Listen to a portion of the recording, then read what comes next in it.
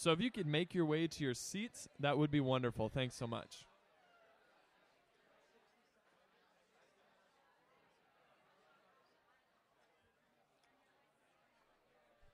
There are some great seats up front. For any of you lingerers in the back, no need to have the cheap seats. We have the good ones available. So come on up. All right. So quick poll. Who likes announcements? All right. Well, thank you. I appreciate that. Sunday morning does not have to be the only time you get Malibu Gathering announcements, though. If you go onto the internet, to Facebook, and like Malibu the Gathering, you can get announcements and articles and encouragement throughout the week. So if that's something you'd like to do, go ahead and do that, and we'll kind of get you on the newsletter. One really important announcement is that we have home groups starting this week. So Tuesday, Wednesday, and Thursday of this week, they're going to be home groups.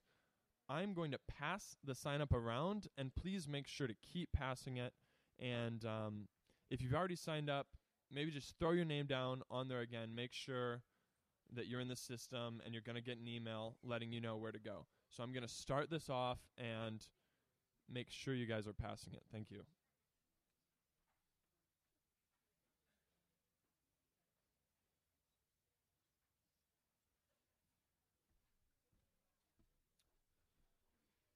We also have a ministry opportunity and a guest announcement to talk about that. So if Shelby the Rock Smith could come up, that would be great.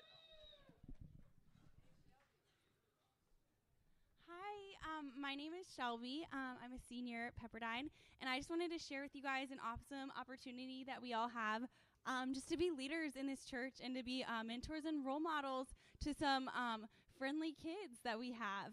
And the age group that we're targeting is middle schoolers, so we're looking like we're going a little younger for middle school. We're saying like 12 to like 14, I think. And so we just need some Pepperdine students to volunteer and just share their love and their energy with these kids so that we can just kind of develop a program for them where they're receiving the love of Christ just as we all are and as the young kids are and the little ones are.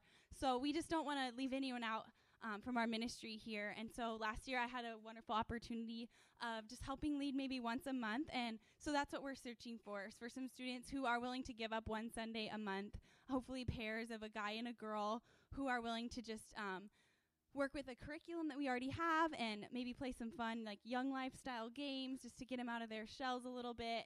And so I am here as a resource for you. And so we are just going to send around a little sign-up sheet for that too. And if you are interested, please stick around after church, and we're going to probably meet up here in the front. And so I really encourage you guys to just think about how you're giving back at this church and this community that has just given us so much as Pepperdine students. And this is just one way that we can just show these kids in such a hard age the love of Christ and just share the gospel with them through the ways that we serve and we love and teach them. Really, they just need teaching and prayer, and they're so awesome. Adam and I used to teach them together last year, and they would ask like the best questions, and sometimes we would just talk about things like we didn't even know where it was going. So it's a funny, good time. And they just need love and mentors. And so I just encourage you guys and challenge you guys to stick around after church and just see me about that. And I'll just encourage you and just be a resource for you. So thank you for listening. And just excited to meet with you afterwards.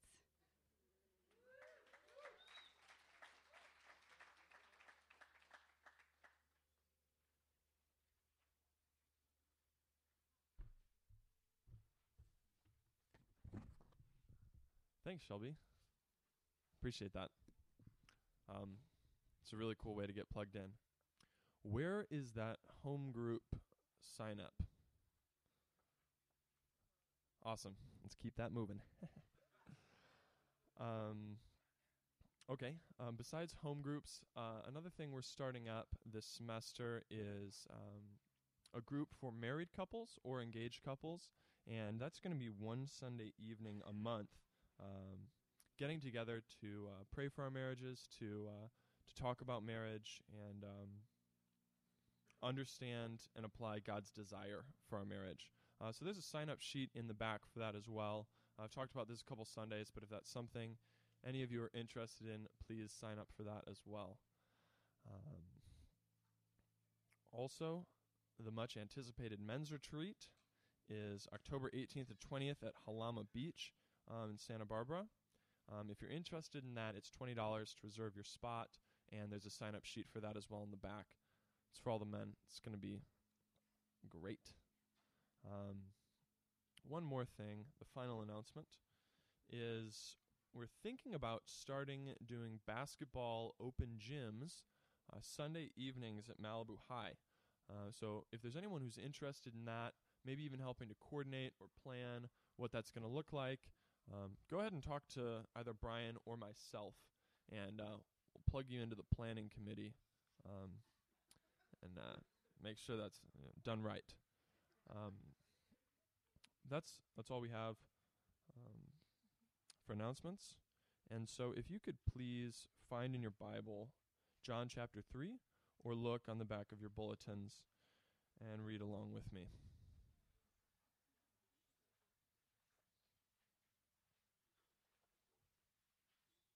I'm going to read verses 1 through 16.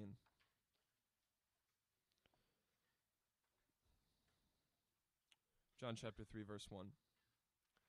Now there was a man of the Pharisees named Nicodemus, a ruler of the Jews. This man came to Jesus by night and said to him, Rabbi, we know that you are a teacher from God, for no one can do these signs that you do unless God is with him. Jesus answered him, Truly, truly, I say to you, unless one is born again, he cannot see the kingdom of God. Nicodemus said to him, How can a man be born when he is old? Can he enter a second time into his mother's womb and be born? Jesus answered, Truly, truly, I say to you, unless one is born of water and the Spirit, he cannot enter the kingdom of God. That which is born of the flesh is flesh, and that which is born of the Spirit is spirit. Do not marvel that I said to you, You must be born again. The wind blows where it wishes, and you hear its sound, but you do not know where it comes from or where it goes. So it is with everyone who is born of the Spirit. Nicodemus said to him, How can these things be? Jesus answered him, Are you the teacher of Israel, and yet you do not understand these things? Truly, truly, I say to you, we speak of what we know, and bear witness to what we have seen, but you do not receive our testimony. If I have told you earthly things, and you do not believe, how can you believe if I tell you heavenly things? No one has ascended into heaven except he who is descended from heaven, the Son of Man. And as Moses lifted up the serpent in the wilderness, so must the Son of Man be lifted up, that whoever believes in him may have eternal life. For God so loved the world that he gave his only Son, that whoever believes in him should not perish, but have eternal life. Please pray with me. Dear Jesus, we love you this morning. Thank you for your word. Thank you for the wisdom that's available in it. Thank you for coming to earth, and I thank you for saving us. I thank you for your Spirit. I pray that your Spirit would come down and enter this place. Please make us wise and make us humble. Bless Brian as he speaks, and soften our hearts, Lord, to your word and to your truth, so that we can understand everything that you would bless us with, all the words and the teaching, and help us to live our lives accordingly in a renewed way. Jesus, we pray all these things in your precious name. Amen. I think I'm okay.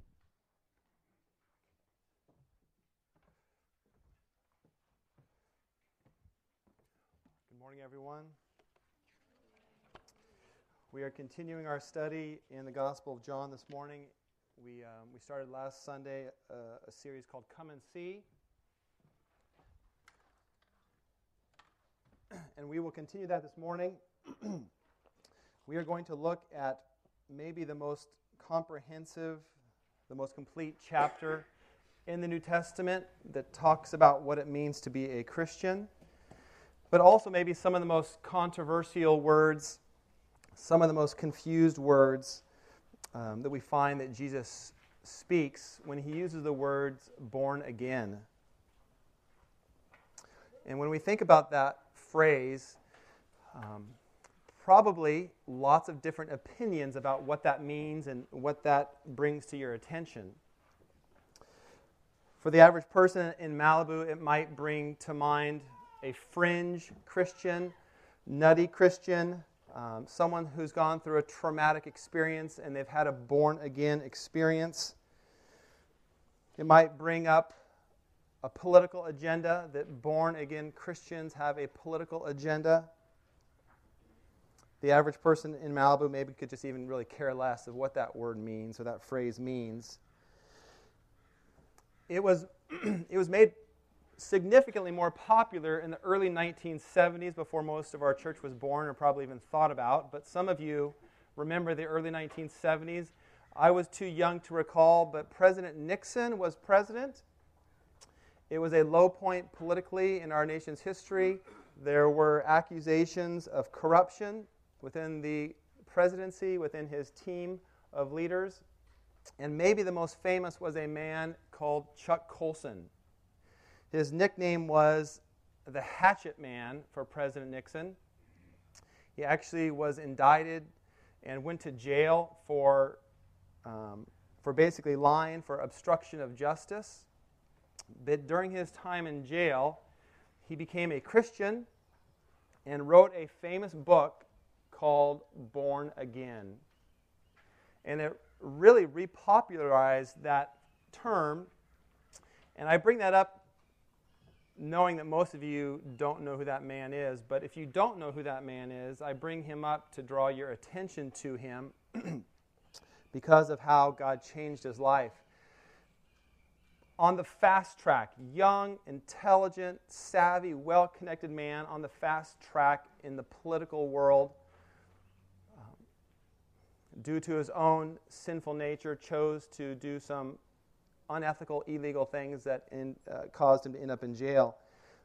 But he had a real-life conversion experience in jail and then started a ministry called Prison Fellowship and committed the rest of his life to working with people in prison.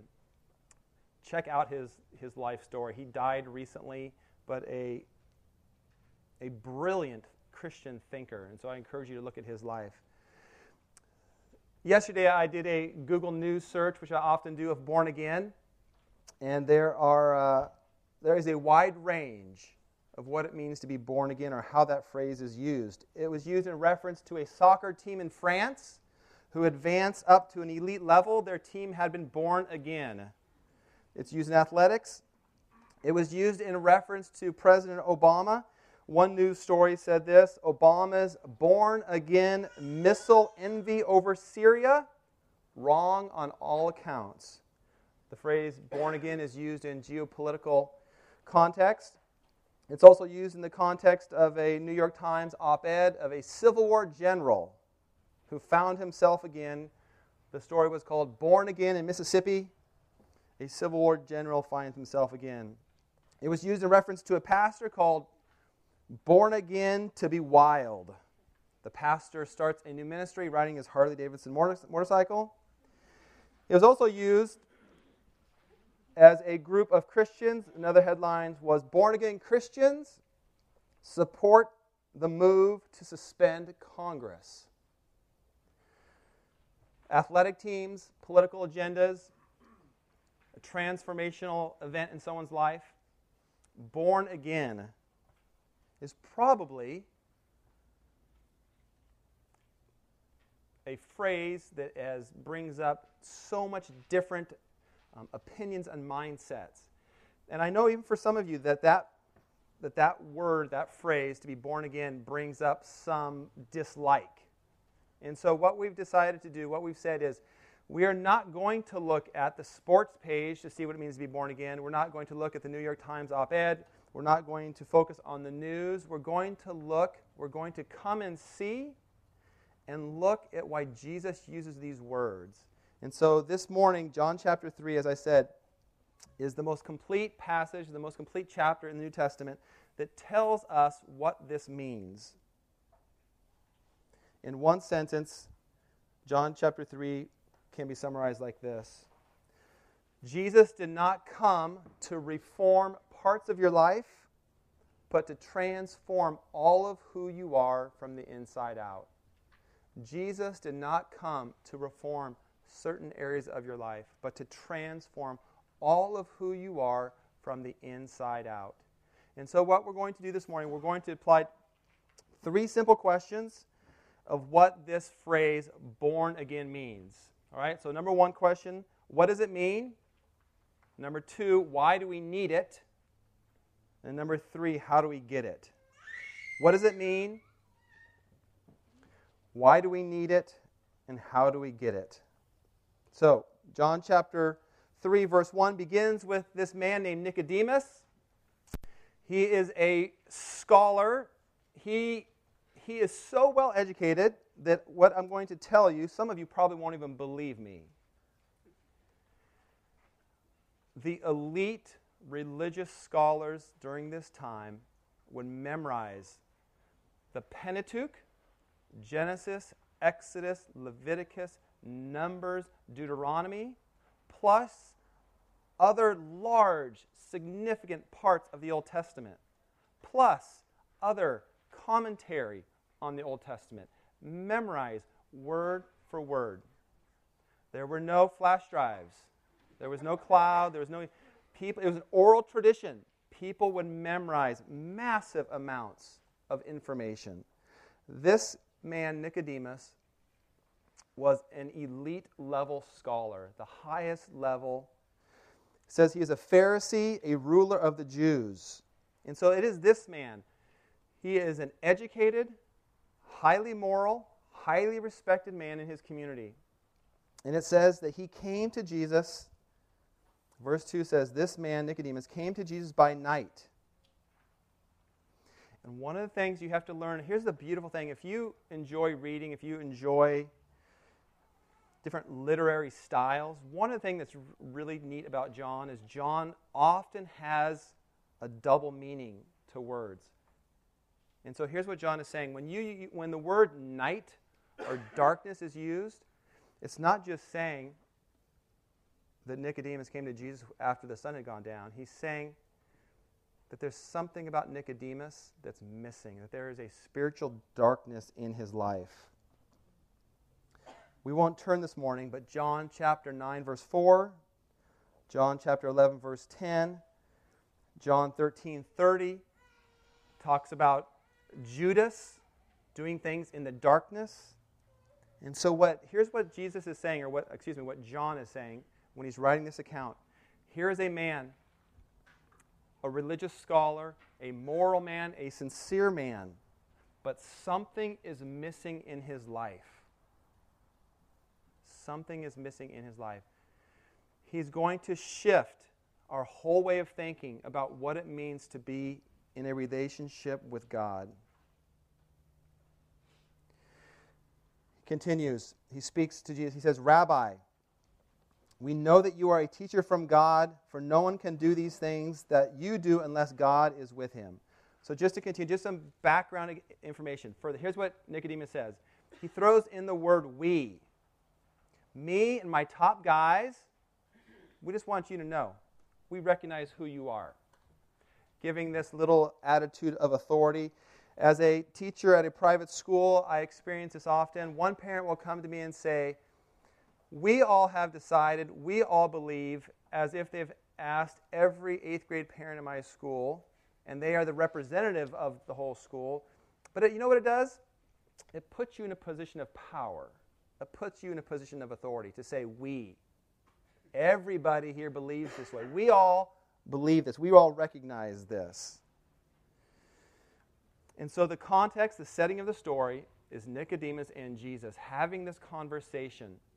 The most moral, good guy, the most educated scholar has a conversation with Jesus. And so we will come and see what this conversation is about. It begins with the concept of being born again. So what does it mean to be born again? What does it mean to be transformed from the inside out? To be born again is a work of God in your life that changes you from the inside out. It is God initiating change in your life. It is a new life work of God that completely transforms you from the inside out. And the significance of this is Nicodemus doesn't need a radical transformation. He might need a partial reformation in certain areas of his life because he is a religious person. But Jesus says to him in verse 3, verse 5, and verse 7, you must be born again. Put aside whatever political connotations, put aside whatever religious connotations might come to your mind, put aside any distraction that phrase might bring to your mind, because Jesus is the one who says, you must be born again. You must be born again. Jesus is emphatic. He's extremely clear that that's what must happen. Not minor adjustments, not slight tweaks to your personality, but a radical transformation. And Jesus uses Nicodemus as the highest level, most moral good guy to say that is not enough. It is not enough if some of you were born and raised in a Christian home. It's not enough if you've been raised in the church. It's not enough if you've been raised in a really sweet home. It's not enough if you've memorized Bible verses. It's not enough if you've gone to Awana or Young Life camps or a youth group or Hume Lake. All these really good things. It's not enough if you tithe or you go to home group or you read your Bible this morning. Jesus said you must be born again. To be born again is an act of God that is an act of what theologians or scholars might call regeneration. That there must be new life in your heart. Not little adjustments. I don't know if people do this anymore, but when I was a kid, one of the things that I enjoyed doing was collecting baseball cards. And one of the fun things about baseball cards was trading with your buddies. And if you were really good at it, every once in a while you'd get 2 cards of the same guy. And of course, if you were skillful at this, you would never tell your buddies that you have 2 of the same. So then you can negotiate for the good card, while all the while secretly knowing that you have 2, and so it's no big deal to get rid of that one little card to get something better. And I think what happens often in the Christian life is we are willing to give Jesus, we are willing to reform little areas of our life that we freely give to Him. That we say, hey, I've got 2 of these. It's okay. I can give you this. It's no big sweat. It doesn't hurt. That's Nicodemus. And Jesus says it's not enough. It is a work of God. Jesus is going to make that very clear because Nicodemus is an Old Testament. He's a Bible guy. He knows the Bible very well. And so John chapter 1, you don't have to turn there, but here's what it says. It tells us that this is a work of God. Chapter 1, verse 13. Talking about those who are born of blood, not of the will of the flesh, nor of the will of man, but of God. So all people who receive God, verse 12, but to all who did receive Him, who believe in His name, He gave the right to become children of God. But you're born of the will of God, not of your own effort.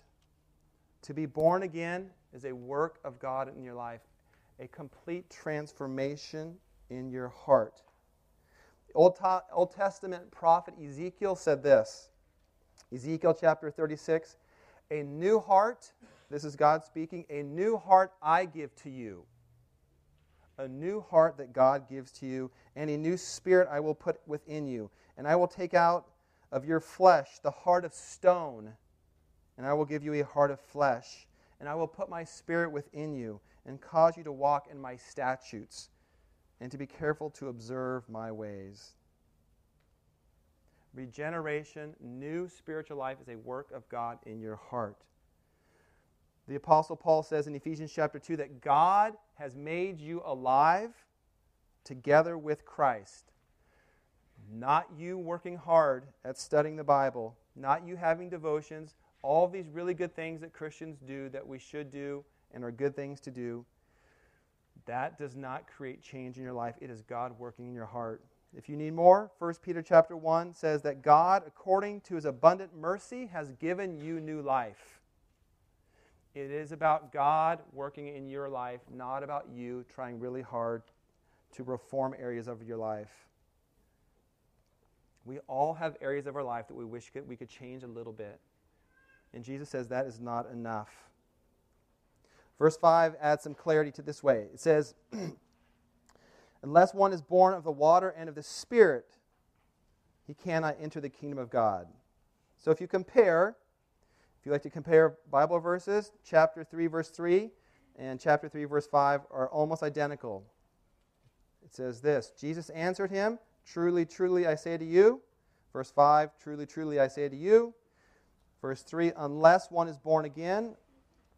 Verse 5, unless one is born of the water and Spirit. And so there is the difference. And here's what's interesting. Most of us, including me, when I read that, I'm always like, man, what does that mean? Born of the water and the Spirit. Thankfully, Jesus is a little bit kinder to us, but Jesus chastises Nicodemus for not knowing that because he is a scholar of the Old Testament. Verses 10, 11, and 12, Jesus says to him, you should know these kinds of things. And here's what's happening. In the Old Testament, water is always, or I should say habitually, regularly, a reference to personal cleansing, that people's lives are made clean. Let me just turn, if you'd like to pay attention and write notes down, please highlight this verse. We're going to turn back just for a second to Ezekiel. And here's just a quick example of how water is used in the Old Testament. Nicodemus would know this. None of us, most of us, would not. Ezekiel chapter 36, verse 25 says this, I will sprinkle clean water on you, and you shall be clean from all of your uncleanness, and from all of your idols I will cleanse you. And then it continues the verse that I already read. Over, and I won't give you examples anymore, but over and over and over and over again. Water represents being cleansed, being renewed. And Spirit, that is the work of God's Spirit in your life, giving you that newness of life.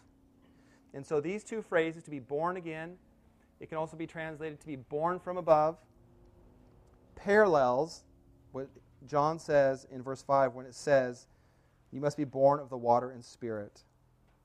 In verse 3, verse 5, and verse 7, Jesus says to us, you must be born again. To be born again is a work of God in your life, transforming you from the inside out. Why do we need it? Jesus is equally clear on that.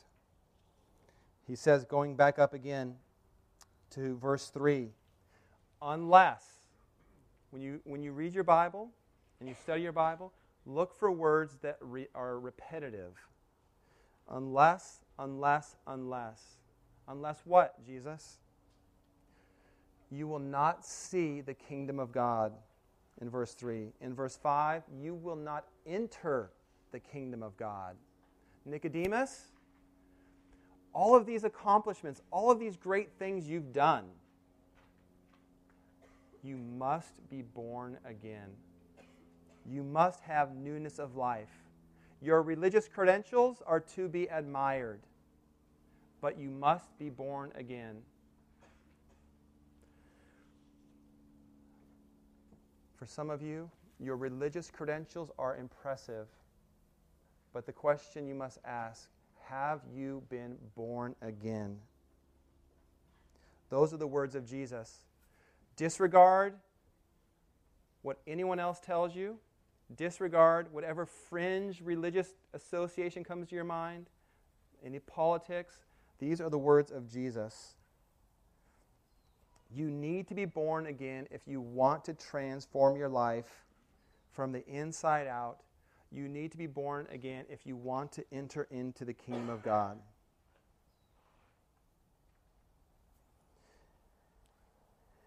In my mind, it begs the question then, does this really honestly create change in your life? Does being born again create change in your life? Jesus describes it this way. Verse 6, chapter 3, verse 6. That which is born of the flesh is flesh. Human beings produce human beings. Human beings create little sinful human beings. They grow up and they have little sinful human beings. No one teaches kids to say mine. We teach kids to share. We teach kids to tell the truth. We are natural self-preservationists. We look out for number one instinctively. That's who we are. Those born of the flesh are flesh. But that which is born of the Spirit is spirit. We need a work of God in our life if you want to change.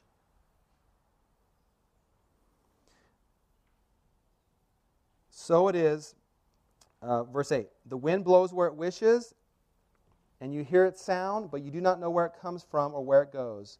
So it is with everyone who is born of the Spirit. Why do we need it? Why do we need to be born of the Spirit? To be born again, to be born from above?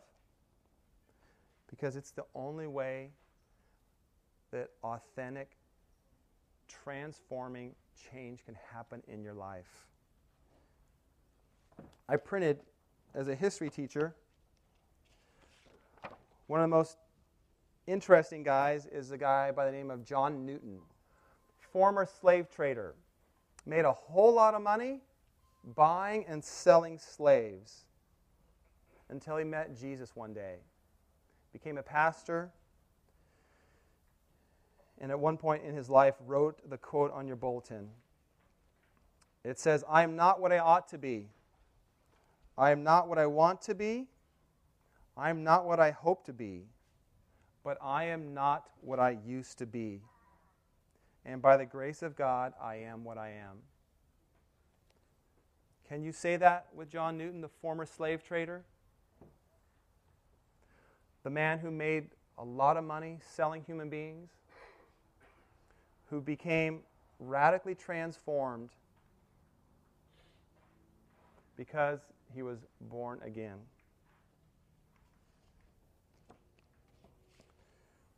Why do you need to be born again? Because Jesus says, truly, truly, I say unto you.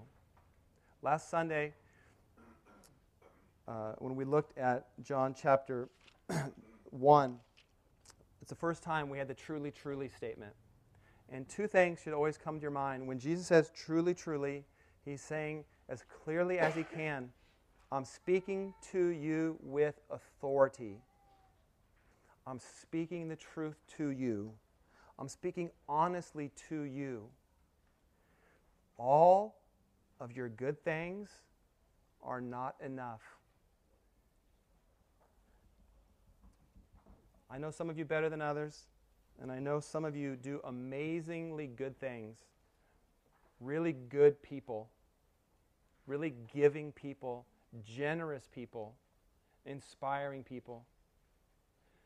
But that is not enough, my friends. You must be born again. If you want to enter the kingdom of heaven, if you want to be a part of God's family, Jesus says you must be born again. How do we get it? Jesus says, we'll pick up in verse 9 and focus on verses 13 and 14. Nicodemus says to him, how can these things be? Jesus answered him, are you a teacher of Israel and you do not know these things? This is Jesus chastising him for not understanding the need and what it means. Verse 11, truly, truly, I say to you, we speak of what we know. Here's Jesus in his little bit of humor, throwing down the we. So Nicodemus got his we in. Now Jesus is throwing down his we. Speaking of the Father and the Spirit. We know, so you think you know. Well, we know. We speak of what we know, and we bear witness to what we have seen. Jesus is referring to where he has been. He has been in the presence of the Father. So he has seen. He knows. But you do not receive our testimony. If I have told you earthly things and you do not believe, how can you believe if I tell you of heavenly things? No one has ascended into heaven except Jesus. No one has ascended into heaven. He who descended from heaven, the Son of Man. Jesus referring to himself. Verse 14 explains how we get this new life, how we get this transformation, this internal transformation of what it means to follow Jesus. Verse 14 says this, and as Moses lifted up the serpent in the wilderness, so the Son of Man must be lifted up, that whoever believes in him may have eternal life. And Jesus is referring here to a really interesting story back in Numbers. And we'll turn there for a second. So turn with me, if you have your Bible, to Numbers, Genesis, Exodus, Leviticus, Numbers.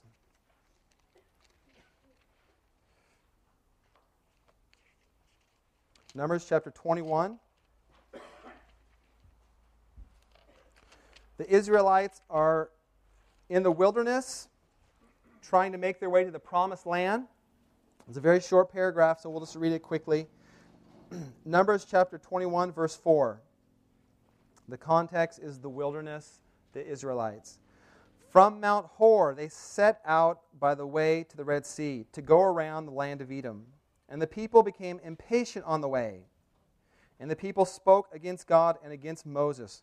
Why have you brought us up out of Egypt to die in the wilderness? For there is no food, no water, and we loathe this worthless food. Then the Lord sent fiery serpents among the people, and they bit the people, so that many people of Israel died. And the people came to Moses and said, we have sinned, for we have spoken against the Lord and against you. Pray to the Lord that he take away the serpents from us. So Moses prayed for the people, and the Lord said to Moses, make a fiery serpent and set it on a pole, and everyone who is bitten, when he sees it, shall live. So Moses made a bronze serpent, set it on a pole, and if a serpent bit anyone, he would look at the bronze serpent and live. Jesus brings this up as a parallel to how we live our lives today. Here's how it connects with us today. We try to live our lives independent of God. We try to live our lives separate from God. We don't mind little reformations. We don't mind coming to church and hearing a sermon and thinking, oh, I'm going to try to be a little bit more patient this week. I'm going to try to be a little bit more kind. I'm going to try to pick up my socks and try to be more thoughtful for my wife.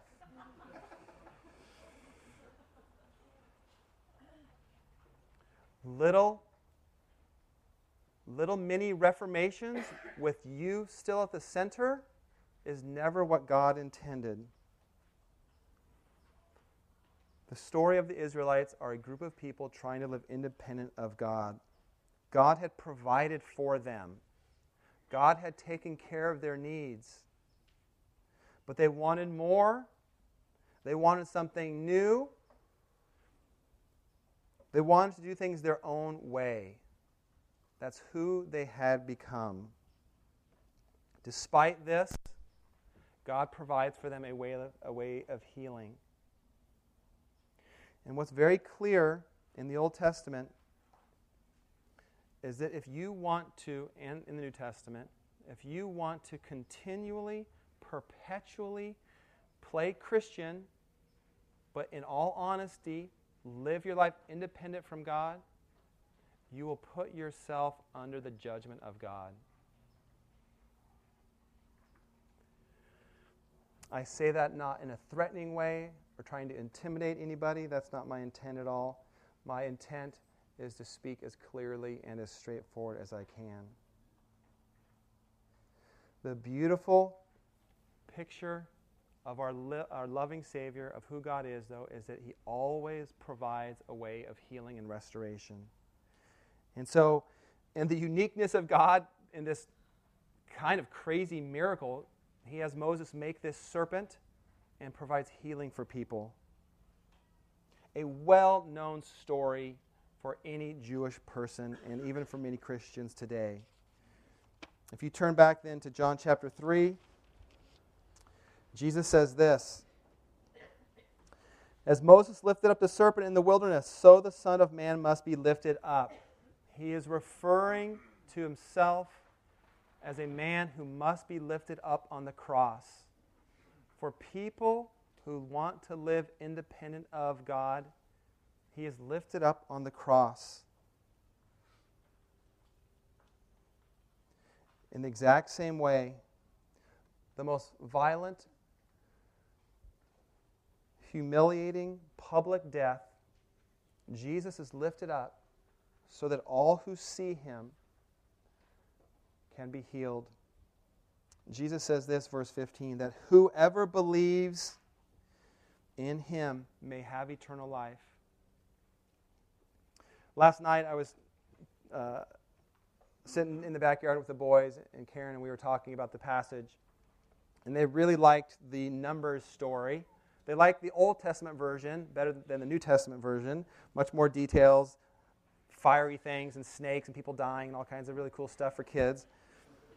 And I asked the boys if for some reason there were thousands of snakes in our backyard, rattlesnakes everywhere, and you were bit. But I said, look at our red umbrella, and then you will be healed. How much faith does it take to look at the red umbrella? Not too much. Not too much. And what happens is, my Christian friends and maybe seekers and skeptics, Jesus is saying, look at me. Come and see me. Stop making excuses and saying, come and see the church. Come and see born-again political Christians.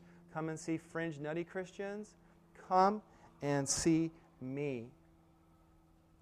This passage of Nicodemus, John chapter 3, will mean nothing to you if you are so confident in yourself, if you are so sure of yourself that you've got life figured out, that you're just great just where you are. This passage will mean nothing to you. The beauty of this passage is the most biblical literate, the most moral good man knows that he must come to Jesus, that he must come and see who He is. Why does He do this? Why must He die on the cross? Why must He be lifted up in a public, humiliating way so that we can all be healed and restored? We'll conclude with the most well-known verse probably in the Bible. For God so loved the world that He gave His only Son, that whoever believes in Him should not perish but have eternal life. I'm guessing that a large part of our church this morning is in love. Or at least they want to be, or they have feelings that they are. And when you think back, if you're married, think about going back to when you first started dating your spouse. You were attracted to that person because they were, shall we say, lovely. They were lovely. They were attractive. I hope you're still attracted to your spouse. All of us, this even moves beyond just dating relationships. We all love lovable people. Just look at our culture. If you are fit, strong, healthy, attractive, athletic, people are going to love you. If you're successful and you've got nice white teeth and you're fit and you're tan, a little bit of money, living in Malibu, hey, you're lovable.